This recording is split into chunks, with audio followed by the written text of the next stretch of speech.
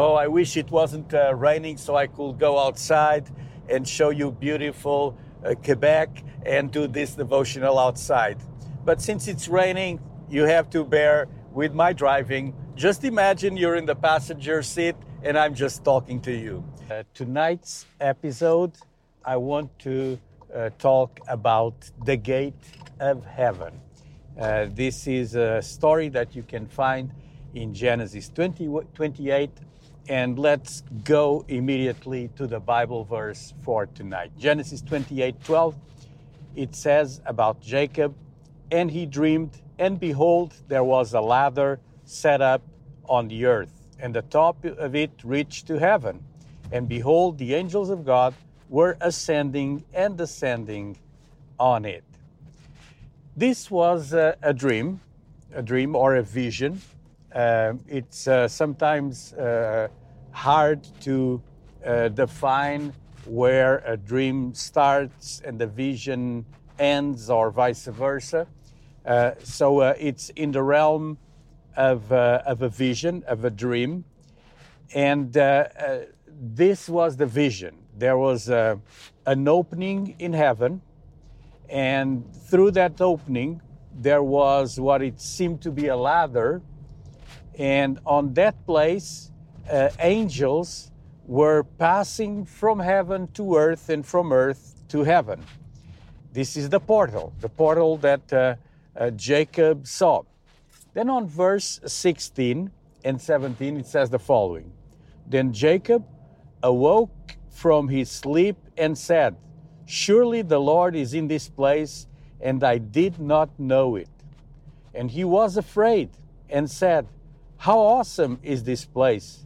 This is none other than the house of God, and this is the gate of heaven. What a powerful vision, what a powerful dream, what a powerful statement. We see on verse 16 that Jacob awoke, and so he was coming out of that dream or of that vision. And we all had vivid dreams and dreams that impress us. And when we have one of these is disturbing. And it was very disturbing to Jacob. That's why on verse 17, it says that he was afraid. And that fear comes not out of being scared, but it's the fear of the presence, of the burden, of the weight of the presence of God. And so he makes this powerful declaration.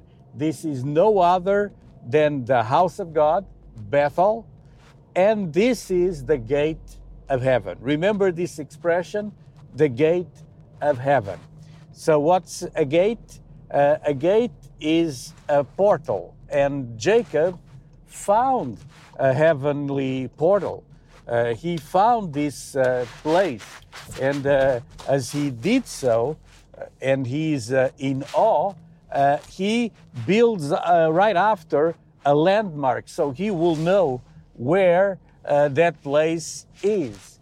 This is not just a place where he had this encounter, but we previously saw a couple of weeks ago that as Abraham was building altars, he built 2 altars in this place, in Bethel.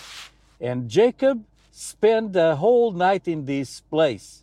His grandfather, Abraham, called upon the name of the Lord here in Genesis 12:8. And as he is resting his head on the stone, he has this glimpse of this portal. And as he affirms, surely the Lord in this place. What an awesome place. This is the house of God, and this is the gate of heaven. So he builds the altar to mark the place, to be sure. He knew it wasn't a place for him to dwell, but it's a place for him to return, to come back. And eager to make that specific location where he found a stairway to heaven, he erected this monument called Bethel, a dwelling place for God. And have you ever wondered why the Lord, who could speak to you anywhere, will choose a specific place or a specific location to talk with you? It's because there are these gates, these portals, there are points of access. The gate of heaven is a place on earth, and heaven has access through this gate to enter into earth and return. So we need to see it also from this perspective, from God's perspective. In the New Living Translation says, "And Jacob named the place Bethel," which means house of God, "because God had spoken to him there." An interesting observation about this stairway is that he constantly sees angels coming down and going up. And so the constant use seems to indicate a regularly established mode of travel. This is like a heavenly airport where angels are arriving and departing. It's quite an amazing location, an amazing place. Now, it's possible that this place in Bethel was one of the Old Testament portals where the angelical armies could come to earth, and they first arrived here. It's certainly possible that there are many of these portals or arrival points. I believe that God can arrange a portal to be open anywhere he wants. So why Bethel? Well, God established it there. One day we'll know. But are there other portals? I believe so. Just because we don't see the portals doesn't mean that they're not there. In fact, I don't know where you are. I know basically where I am. Is there a portal here ahead of me? I really don't know. Can I just drive into a portal and just find myself in heaven? It's possible. Now, the reason why I am teaching you this, it's not just a biblical curiosity. It's not just so you can add knowledge to the knowledge you already have, but is that you will be made aware. Just like I have my rear view mirror over there on my left, and it came well built. It was engineered perfectly. It has a little warning on that other side saying that objects may be bigger than what they look like on the mirror because it's a convex mirror. But I know that there is a blind spot over there. I've learned to place a little mirror in all of my cars. So when I'm driving, I make sure my blind spot is clean. I look into that little mirror to check the cars that are coming from the back. Because when I tried this car, I figured that there is a place where I am blind. It means that I cannot see if there's any car trying to pass me. It's called a blind spot. And so I've added this little round mirror, and this will help me to verify. It's an extra verification of that blind spot. So this teaching, it's not just for your knowledge, but it's to help you on your blind spot, because sometimes we're in the middle of difficult circumstances like Jacob was, and we are so absorbed with the burden of the situation that we can neglect to see the portal where God established his power. And at the portal, not only you can see the angels, not only you can see God as he saw the throne of God, but you can also receive confirmation, receive an extra blessing, be commissioned to do something. It's a very exciting, frightening place to be, but your life will change when you find this portal. We don't know everything, but God knows everything. You know, different theologians studied heaven and the gates of heaven, and tomorrow I'm going to share about another spiritual portal, which is the gate of hell. We're going to talk about the gates of hell, what is the meaning, and what should be our reaction when we find these portals. But different theologians, they say that there are 7 heavens and 7 hells, 7 celestial mansions, 7 places of darkness, 7 hertz also. And well, Christian theology doesn't mention this. It's not confirmed through Scripture. And honestly, I don't know if there are 7 heavens or 7 million. It doesn't really matter. What matters to me is that there is a master key. You know what's a master key? Well, in this case, it's the key that belongs to the master. It's Jesus' key. The master key, the only master key that opens the gate to heaven, that's confirmed by Scripture, is the name of Jesus. The name of Jesus, it's not a magical word, the name of Jesus, but is to have that name recorded in us. When you were born, you were given a name. So you were registered and you were given the names, the first name and the last name, that's the family name.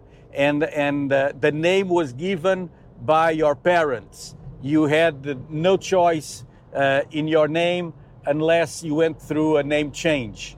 But the name of Jesus is the name you take upon yourself when you realize that you need God in your life, that you are a sinner, that God is a holy God, and when you ask forgiveness for your sins and you receive Jesus Christ in your life, you are given this powerful name, the name of Jesus. And with the name of Jesus, you receive a spiritual key, and the spiritual key that opens the portals, the gate of heaven, is the name of Jesus. Let me show you a Bible verse in 2 Peter chapter 1 and verse 11. I'm reading on the Living Bible. It says, "And God will open wide the gates of heaven for you to enter into the eternal kingdom of our Lord and Savior, Jesus Christ." What a promise. God will open the portal, which is the heavenly gate.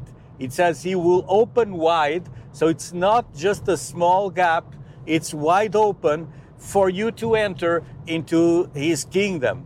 And when we pray to God and we say, "Your kingdom come and your will be done on earth as it is in heaven," we are penetrating heaven with our prayer.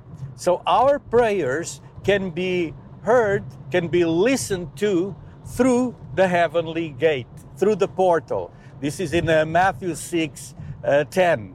And notice that the prayer is for the will of God to be done on earth as it is in heaven.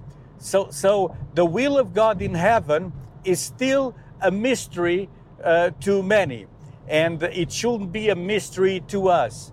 And at given points, God can allow us to pass these portals to see the will of God in heaven and to bring that will of God here to earth. In Matthew 13, that's my last Bible verse, verse 44, it says, "The kingdom of heaven is like a treasure hidden in a field, which a man found, covered up, and then in his joy he goes and sells all that he has and buys that field."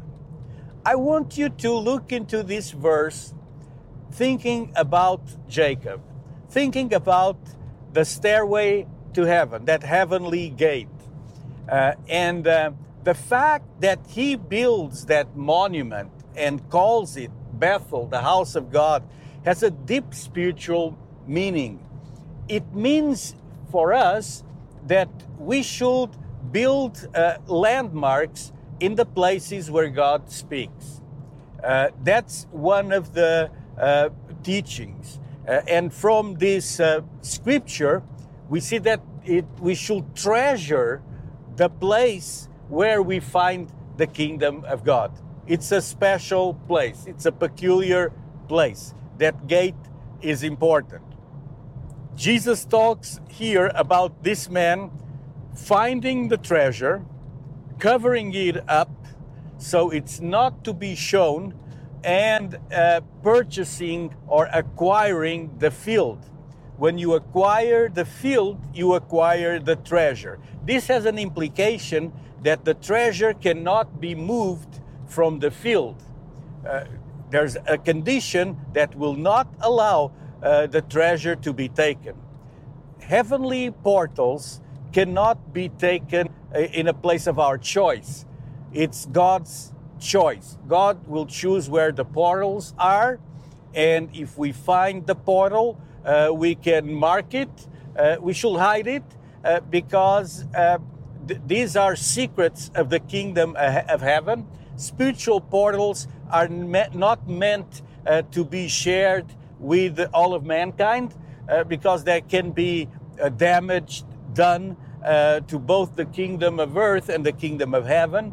So as we find these spiritual portals, we need the wisdom of God to keep this knowledge, share it with whom we need to share. Like Jacob ended up sharing this, otherwise we will not know about it. But as we keep these treasures and these secrets, we'll grow in the knowledge of God. And one day we will pass the gate into the kingdom of heaven, and we're going to be relocated there. As for now, we're here on earth. Let's do the will of God. Let's bring the will of heaven here to earth. Let's just identify also these spiritual portals and live under the grace and the favor of God. Do you need to have an encounter with God? We all want to see God, to see angels, to have an encounter with God, to have confirmation in our lives. It's a natural desire. We were built this way. God created us with this desire that it's built in our lives. We cannot create heavenly portals. We cannot open them by our own will, but God, in His wisdom and in appointed times and seasons, will open up a gate over our lives. There's a few things we can do out of obedience. There's a scripture in the book of Malachi, chapter 3, talking about tithes and offerings, which is a form of sacrificing to God. It's a form of giving God our best. And it says that when we obey to the Lord in this area, He opens the floodgates of heaven to pour blessings over our life. So in Scripture, there is this particular Scripture which is unique that says that through our unselfish acts of obedience, of blessing the kingdom of God, of blessing the house of God through our tithes and our offerings, God will open up this portal in heaven, which is a portal of abundance, a portal of blessing. This is quite amazing. And notice that it doesn't say that we open the portal through our tithe. It's not that. We just obey God. And as we obey God, if we need provision in the right time, not in our time, not according to our selfish desires, not according to our ignorance, but in God's time, He will open up those floodgates and pour blessings that are unimaginable in size, in dimension, in all things. God truly wants to bless you. Just believe it and learn to live in obedience. Learn about these spiritual portals. Don't be ignorant. Just put aside the extra mirror so you can know what's going on around you. In the spiritual sense, this means study the Word of God, pray to God, and be around people that will help you in our walk and that will encourage you to pursue the revelation of Jesus Christ. This was my evening devotional for tonight. I hope that tomorrow I will be able to go outside. I still don't know, but I will continue this series on spiritual portals, and as I told you previously, we're going to talk about the gates of hell. God bless you and have a pleasant evening. I will see you here tomorrow at 9 p.m.